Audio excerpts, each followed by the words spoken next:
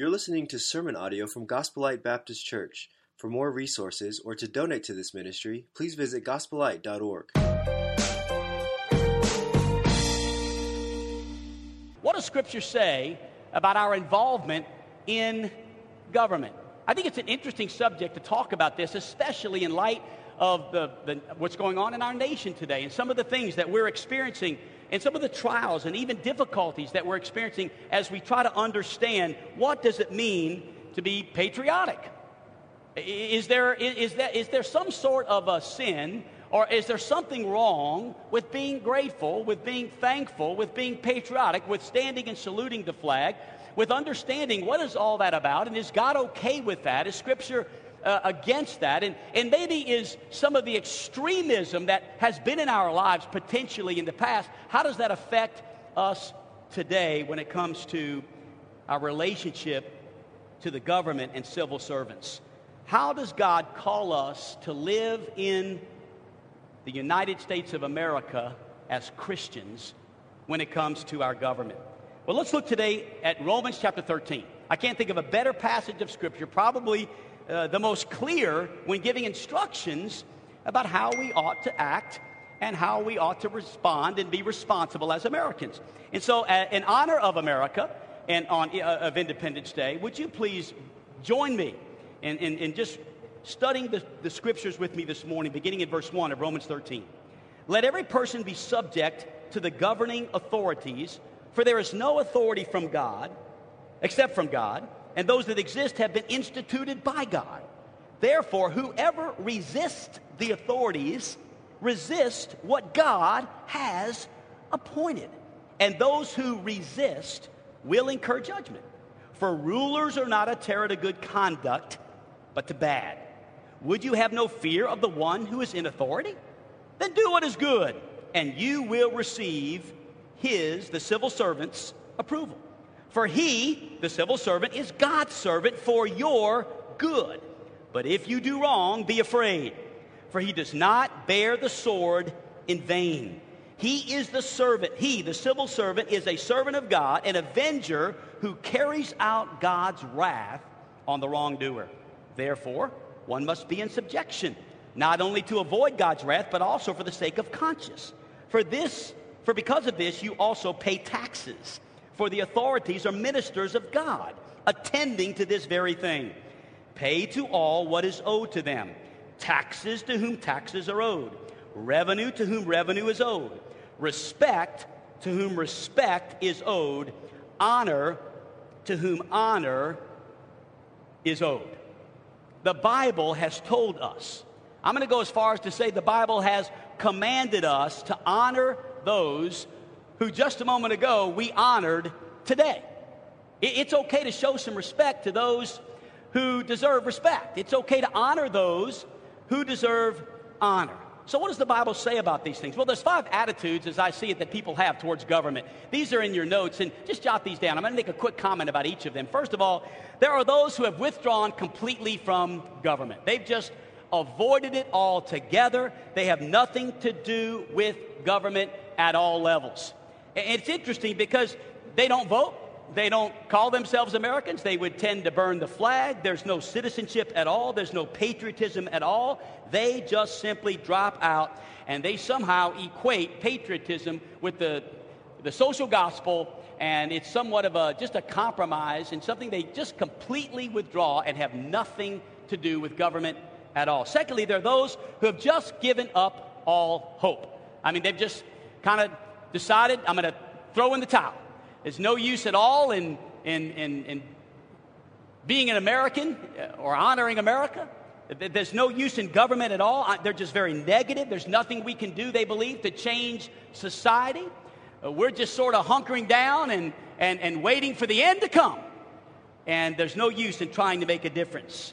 America has just crossed the point of no return. And that's kind of the mantra that they stand on. And that's their attitude about American government. Thirdly, there are those who see politics as just simply worldly. Politics is just so contaminated, and in many ways it is.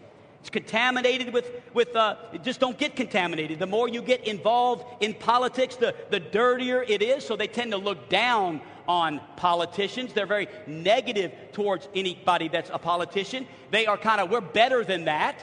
And so they just simply decide that politics and government is just worldly. Fourthly, there are those who are intimidated. And many in the church today are intimidated because they've been marginalized or they feel disenfranchised from the government. And so there's a fear there to even get involved.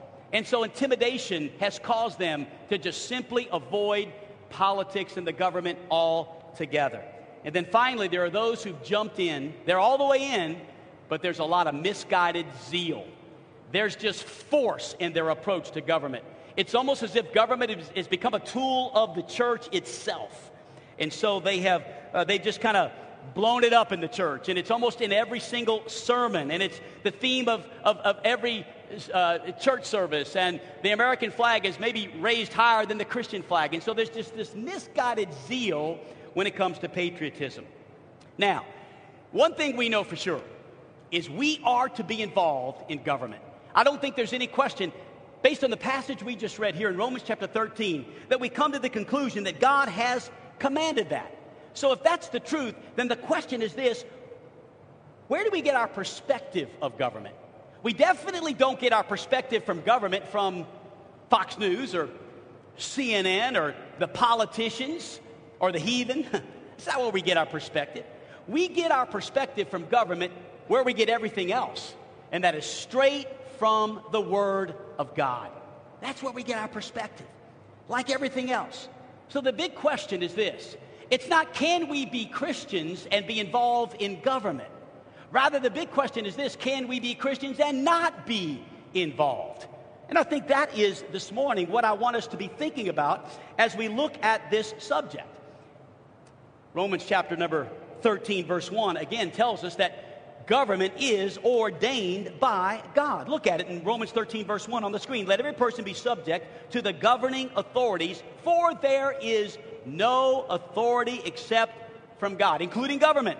All authority comes from God, and those that exist have been instituted by God. Paul here in the book of Romans affirms that governments are in place and laws are established by God.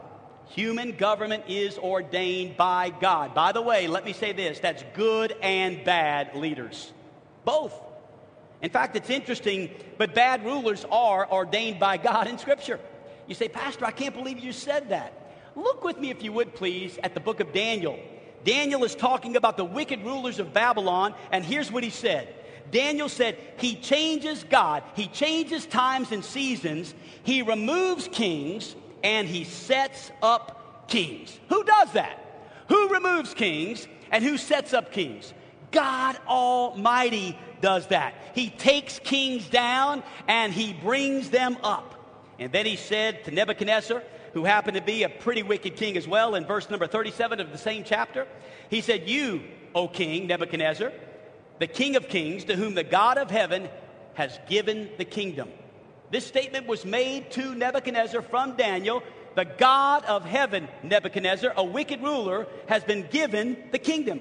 He's been given power, he's been given might, he's been given glory, he's in the spotlight, and that was ordained by God. God gave to Nebuchadnezzar his kingdom. In the Old Testament, what about Pharaoh, a wicked ruler?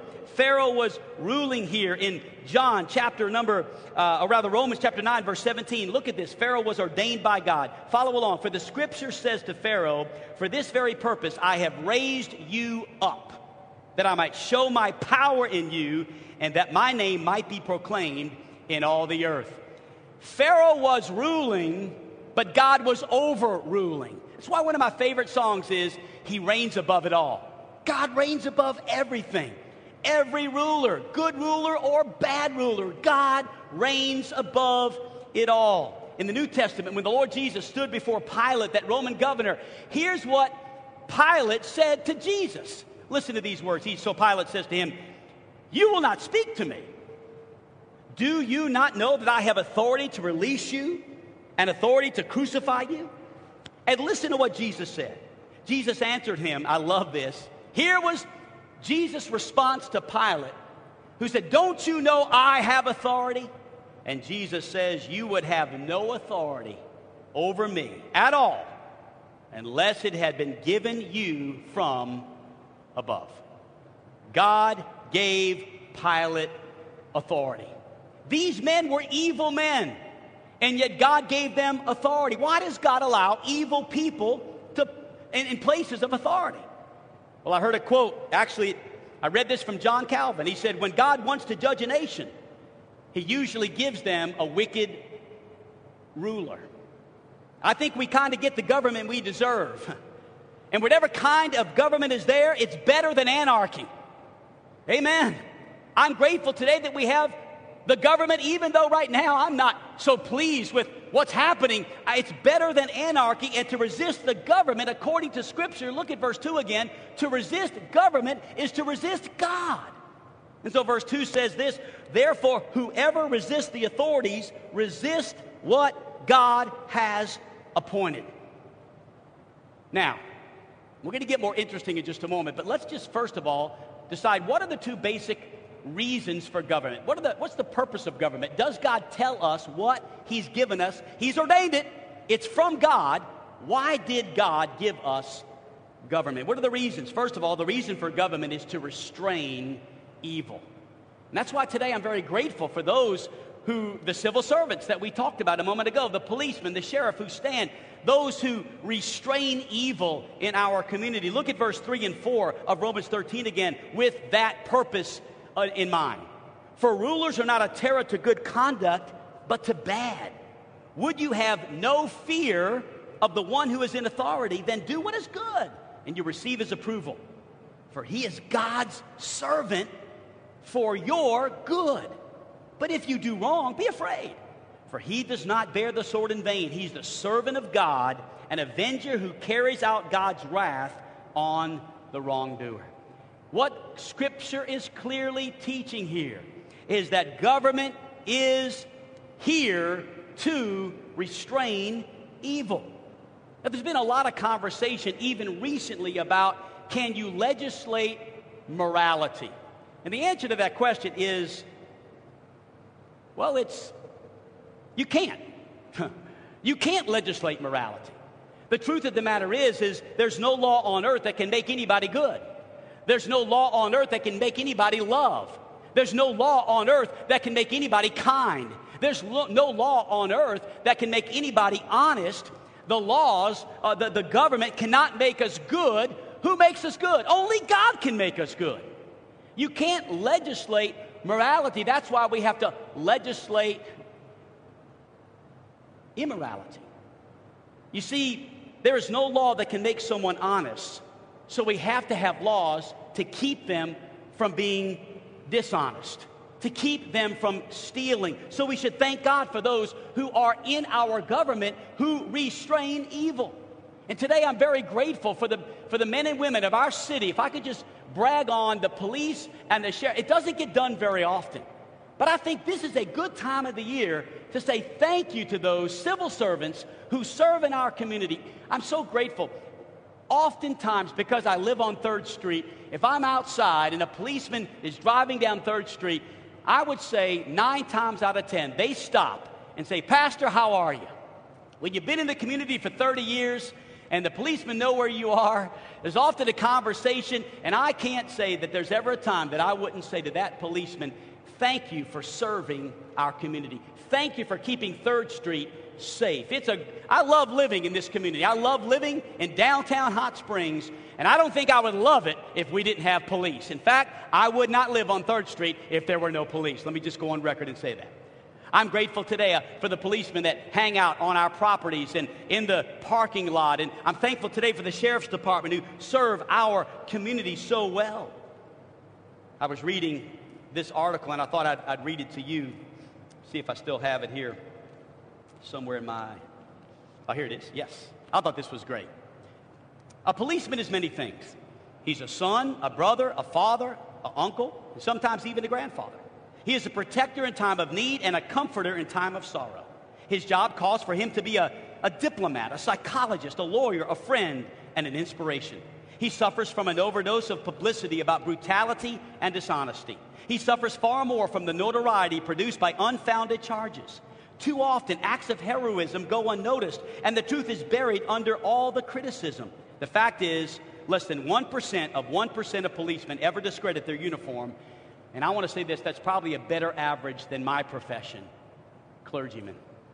A police officer is an ordinary guy or girl who is called upon for extraordinary bravery for us. His job sometimes may seem routine, but the interruptions can be moments of stark terror. He's the man who faces a half-crazed gunman, who rescues a lost child, who challenges a mob, who risks his neck more than we realize. He deserves our respect and profound thanks. A policeman stands between the law abider and the lawbreaker. He is the prime reason your home hasn't been burned, your family abused, your business looted. Try to imagine what would happen if there were no policemen around. And then try to think of ways to make their job more rewarding. Show them the respect you really have. Offer them a smile and a kind word. See that they don't have to be magicians to raise their families on less than adequate salaries. We think policemen are great. We thank God for all the little boys who said they would be policemen and who kept their promise. We hope you feel the same way, and we hope you will show it so there will always be enough good policemen to go around. Amen. Could we just take a moment and thank those civil servants? Hallelujah. And I am not ashamed today to thank God for those who are serving in our community in that way. The Bible says to give them honor. Why? Here's why. They are ministers of God. That's very clear in Scripture. And these civil servants, as ministers of God, deserve our respect. The second reason for government is to encourage good. Look at Romans chapter 13 and verse number 3. For rulers are not a terror to good conduct, but to bad. Would you have no fear of the one who is in authority? Then do what is good. That's the government's responsibility, to encourage us to do the right thing. And you will receive his approval. Remember, government cannot make us good, but it can encourage us to do good. And the founders of the American Constitution were soaked in the Word of God. And here's what they wrote: to promote the general welfare and to provide the common defense. Notice it didn't say to provide the general welfare, but to promote the general welfare. That idea comes out of Scripture, straight out of the Word of God. No wonder so many of our founding fathers were soaked in the Bible. And we see the Bible in so many of our early documents in American history. And this is where much of that comes from. So according to Scripture, what are the Christian's duties concerning government? Well, I'm going to give you 6 real quick, and I'll make a few comments about each one. And my prayer this morning is that as we walk through this little passage in Romans and understand that much of what we celebrate as a country, much of what we're thankful for as a country, is that God has given us a country with a government. Number 1, we are to pay for our government. Look at what Scripture says. Again, Romans chapter 13 and verse number 6. For because of this, you pay taxes. Why do we pay taxes? Again, for the authorities are ministers of God. Maybe your Bible talks about or has the word tribute there. Tribute would be our income taxes. And then there's the word custom. That would be our sales tax. Listen, I don't like taxes. Can I get an amen? I don't like them. I would like it much less if we didn't have a government to pay taxes to, though. So I'm okay. I understand that the reason why I pay taxes is because we have a government. And so I always appreciate tax relief. And I think overtaxing is very, very dangerous. And oftentimes we see the wasteful spending of our government. Someone has well said that a government is on its last leg when half of the people get the idea they don't have to work because the other half will take care of them, and the other half get the idea it does no good to work because somebody else gets what they work for. And so I get that. But you cannot have government without taxes. In fact, a moment ago, when we honored our policemen and firemen, it is our taxes that pay for their salary. So what does that make them? It makes them our servants. They work for us. But we wouldn't have them if we didn't pay taxes. And so we are to pay taxes according to the Scriptures. And this is what the Christian's responsibility is. Number 2, Not only are we to pay for our government, but according to the Word of God, we are to pray for our government. Pray for them. And by the way, let me just say this. If you don't pray for your government, then you lose your right to complain about your government. I think it's very important that we pray for our leaders, whether they be national leaders. We ought to pray for the leaders of America. Pray for the leaders of our state. Pray for the leaders of our city. I think the greatest responsibility that any godly Christian has is to pray. And if we're not praying, then I don't know that we have the right at all to complain about anything. Listen, there are wicked leaders, and we should pray for them too. In fact, would you not agree with me that maybe we should pray for wicked leaders more than we pray for righteous ones? Look at what Proverbs chapter 21 and verse 1 says. It says very clearly here in Scripture, the king's heart is a stream of water in the hand of the Lord. He turns it wherever he will. Oh, we ought to pray for those in leadership, even if they are wicked rulers, because God can change that. So let's pray. Look at 1 Timothy chapter 2, verses 1 through 3. First of all, I urge supplications, prayers, intercessions, and thanksgiving be made for all people, for kings and all who are in high positions, that we may lead a peaceful and quiet life, godly and dignified in every way. This is good. It's pleasing in the sight of God, our Savior. It's a good thing to pray for those in high positions. You know, sometimes we hear a message like this, and as we preach the whole counsel of God, and as we think about the theme of the month of July is praying for our nation. That's the theme. That's what we're emphasizing during this month, is how can we as a church pray for our nation? Begin by praying for the government. Pray for the leaders of our nation. Why? Because God told us to. And if God told us to pray for those in high positions, I think we should. God can change a ruler. God can remove a ruler. God can overrule a ruler. Why? Because the king's heart is in the hand of the Lord. Number 3, we are to praise our government. We are to praise them. Look at Romans chapter 13 and verse number 7.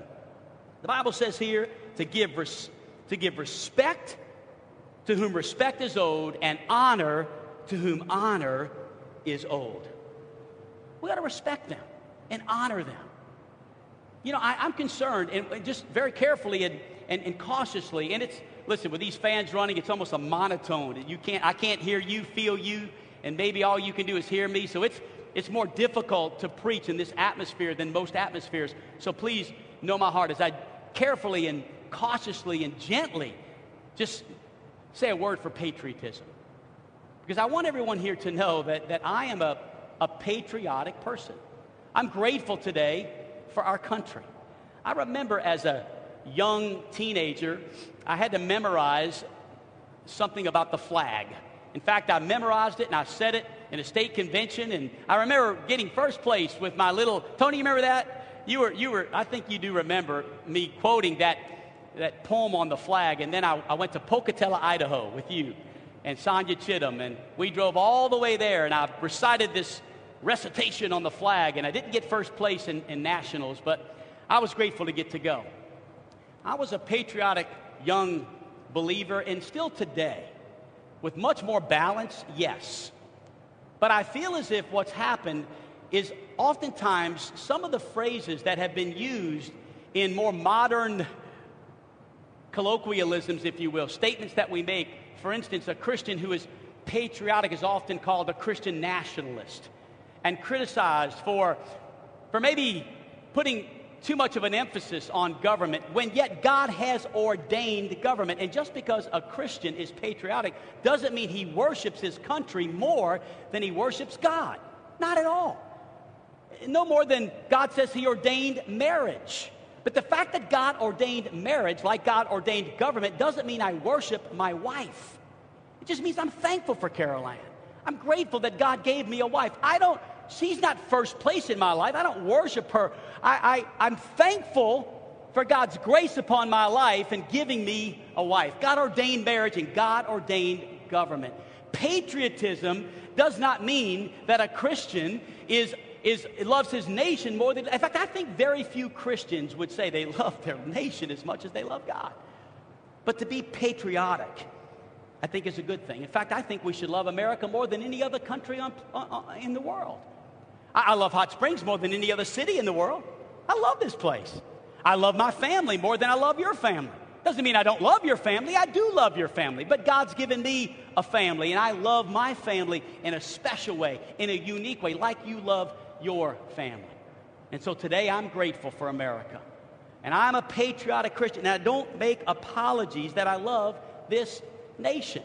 And I think sometimes that has been what has been the pill that has been swallowed so often now, so we just avoid it altogether. We are to be thankful for our government. Number 4, we are to preach the Word of God to our nation. Preach the Word. That's what I'm doing this morning. But I love to preach the Word to our community. I love to preach the Word to our church. And when I preach this Word, I'm preaching to the city. We should not be silent about what the Word of God says. We're to praise our government when it does what's right, and we are to preach to our government when it does not do what's right. That's why we can't identify the Lord Jesus Christ with any political party. Jesus supersedes all of that. We don't identify the Christian faith with the Democratic Party. We don't have the Christian faith in line with the Republican Party. That's not what we do. We should be civil, but we should be silent. We shouldn't be silent because we need to preach the Word of God to both parties that they need to repent. And this is what Scripture teaches all throughout the Bible. Nathan preached to David. Elijah preached to Ahab. Eleazar preached to Jehoshaphat. Daniel preached to Nebuchadnezzar. Moses warned Pharaoh. John the Baptist preached to Herod. We should preach the Word of God to our nation. We must say to our government that what is morally wrong is not politically right. We shouldn't be silent about abortion. We shouldn't be silent about normalizing sexual perversion. We shouldn't be silent about sexual abuse. We shouldn't be silent about the removal of prayer in our schools. I'm grateful today for the group of pastors that have been pressing into Lake Hamilton for removing prayer from their school board meetings. And pastors by the dozen showed up to that school board meeting to just not to be crude and rude and ugly, but to be civil, but to say a word. And they're making a difference because they showed up at the school board meeting. That's a good thing. And I think sometimes we sit back and complain about our nation while decisions are being made that we are not actively involved in or learning what they're all about. We need to preach to our government. Number 5, we need to participate in our government. Again, Mark 12:17, render to Caesar the things that are Caesar's, and to God the things that are God. But for just a moment, render to Caesar the things that are Caesar's. What is our Caesar? Well, according to our Constitution, it's a government of the people, it's a government by the people, and it's a government for the people. And if that is true, then we should participate in our government. Again, Proverbs 29 and verse 2, when the godly are in authority, the people rejoice. But when the wicked are in power, they groan. God would not have ordained government and then told us to stay out of it. He would have done that. So we need to participate. It is bad citizenship not to vote. Everyone should vote. And that's how we can make a difference, by participating, by voting. And then when we vote, obviously we live with the results of that. But we should participate. We should vote. How many examples are there in the history of our country of one vote making a difference? Even in a presidential election one year, it was one vote that put a president in office. And if we do not inform ourselves and vote, then I'm convinced, and this is the strongest statement I may make all sermon long, but if we don't inform ourselves and vote, then I'm convinced we are disobedient to the Lord Jesus Christ. If we Christians do not participate in our government, then who does that leave to run it? We got to make a difference. We need to make a difference, and your vote makes a difference, and that's how we can participate. We as Christians are to participate, not on the basis of parties, not on the basis of persons, not on the basis of politics, but on the basis of the principles of the Word of God. That's what the Bible teaches. Number 6, finally, we are to persuade our government. We are not to start a riot for Jesus.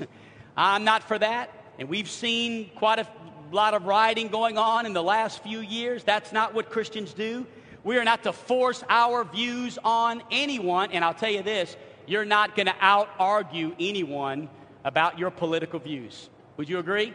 I mean, it's just, arguing is not going to get us anywhere, especially because folks are blinded. They do not see. They need Jesus. And that's what we're here to do, is preach the gospel, be faithful to preach the gospel, and make sure that everyone knows Jesus. We need to persuade people to win souls for Jesus Christ. That's what this is all about. What Stacy experienced a few weeks ago, and now baptism and following Jesus Christ, that's what this is all about. And I'm fearful that we've gotten away from winning souls to Jesus, from persuading people to trust Jesus, from preaching to people about the need to receive Jesus Christ and to know Him as their personal Savior. We need to persuade people and win souls. The most patriotic thing we could do is to pray for a revival in America, to pray for a heaven-sent revival. Oh, man, listen, I know several pastor friends of mine that have encouraged me to put that at the top of my prayer list, that America would experience a revival much like she did about 50 years ago. And 4 or 5 other times there's been somewhat of a great awakening since the early founding years of our country. And then finally in the text, I want you to notice the restraints as I close on the restraints that God puts on human government. Yes, He says to render unto Caesar the things that are Caesar's, but make no mistake about it, render to God the things that are God. Look at verse 1 again in Romans chapter 13. Quick little review. Let every person be subject to the governing authorities, for there is no authority except from God. The government cannot command anybody to do anything that is absolutely contrary to the revealed Word of God. What I mean by that is this, that submission is not always the same as obedience. What I mean is this, our ultimate loyalty belongs to God. And all human authority is limited. The apostles continued to preach when they were commanded not to preach. The midwives spared the little babies when Herod said they should have been killed. Daniel prayed when the law said he was not to pray. All human authority is limited. As a pastor, my authority is limited. I'm an ordained minister of God. But I grew up in an atmosphere where the pastor was placed on such a high pedestal that it was almost as if you could not tell him anything. His word was the final word. And so it was a very dangerous place to be in a pastor-led situation where there was no accountability. Listen, no pastor is above the law. And even I am under authority of the elders, and I'm under the authority of this church.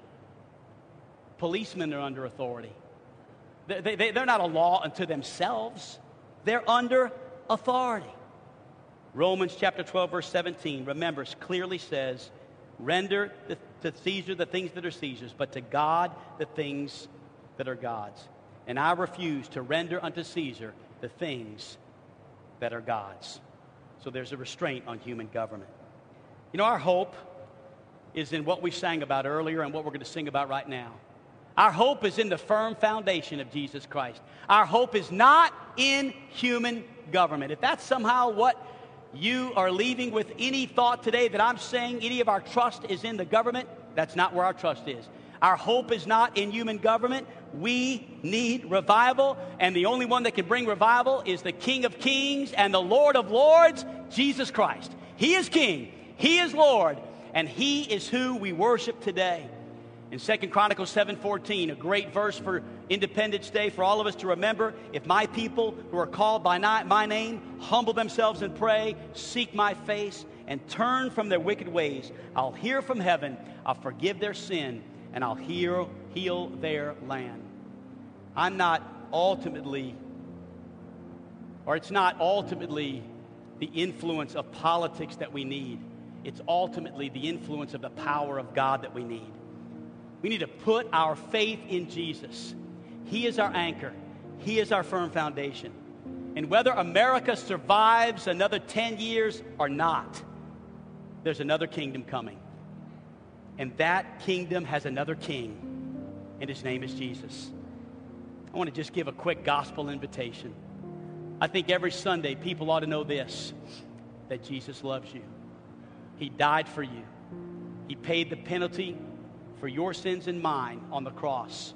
He shed his blood that your sins would be forgiven.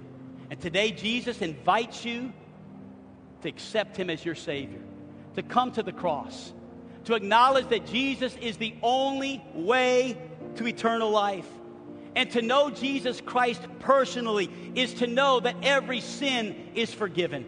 To know Jesus Christ personally is to know that Christ lives in your heart, and he gives you peace, and he gives you power, and he gives you purpose. And to know Jesus Christ is to know that when we die, we can spend an eternity forever with him in heaven. And if you don't know that this morning, then I invite you in just a moment to come to Jesus. Come to Jesus. Step out from where you are and come to Christ. And if you'd like someone to talk with you or pray with you, or even after the service to discuss that, we'll be up front. I'll be here, and I'll ask an elder or two to join me here at the altar. And as you come, we'd love to have an opportunity to pray with you. And if you have a desire to put your faith in Jesus, to have that firm foundation, that anchor that I'm preaching about this morning as we close this message, to put your faith in Christ so that your citizenship is ultimately in heaven. Oh yes, I'm a citizen of America. I live here. I'm grateful for America. But I'm a child of God. And I belong to a far greater country. It's called heaven. And I can't wait to go there. But until then, I'm going to preach and teach and be thankful for God's mercies upon my life and upon our nation. And so let's do that together, shall we? Let me pray, and we'll stand, and let's respond as God has led us to respond. Father, Lord, we thank you for your goodness. Lord, we thank you that you won't fail. You've never failed, and you're not about to start now. You're in control, and you reign above it all. And I'm grateful today for what you've taught us here in Scripture, that our government is better than anarchy. You've established it, and you've ordained it. And God, we're grateful today. We're thankful to be American citizens.